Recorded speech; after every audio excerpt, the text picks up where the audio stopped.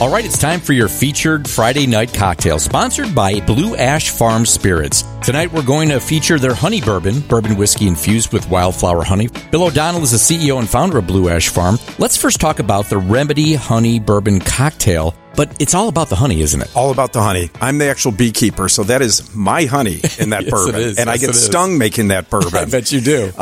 This is a really refreshing, fun, good bourbon cocktail. And I call it the Remedy because it's got ginger, honey, and lemon in it. And the story I like to tell people is when I had COVID, I drank so many of these, I felt great. So I think it cured me. I think our grandparents used to cure us this way, too. Probably. And I'll tell you, my wife, Amy, who doesn't like bourbon, she's like, well, I like the honey Remedy. So this is a good one. Nice. And it's one of my favorites. Yeah, what's in it? So we've got a little bit of bitters. I'm a big fan of black walnut bitters, muddled with some club soda, 2 ounces of honey bourbon, Blue Ash honey bourbon, some ginger beer, and fresh lemon. And I'll tell you this one.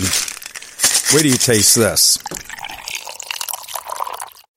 Ooh, it is so light. But what I like is you really taste the natural honey in this. Not like some of the other bourbons you get where it's artificial flavoring and so forth. This is pure honey inside this drink. 100%. Beautiful. And it's a full 90 proof bourbon. There's some other honey bourbons that are artificially flavored and are only 70 proof. And everything is small batch. Right from the farm.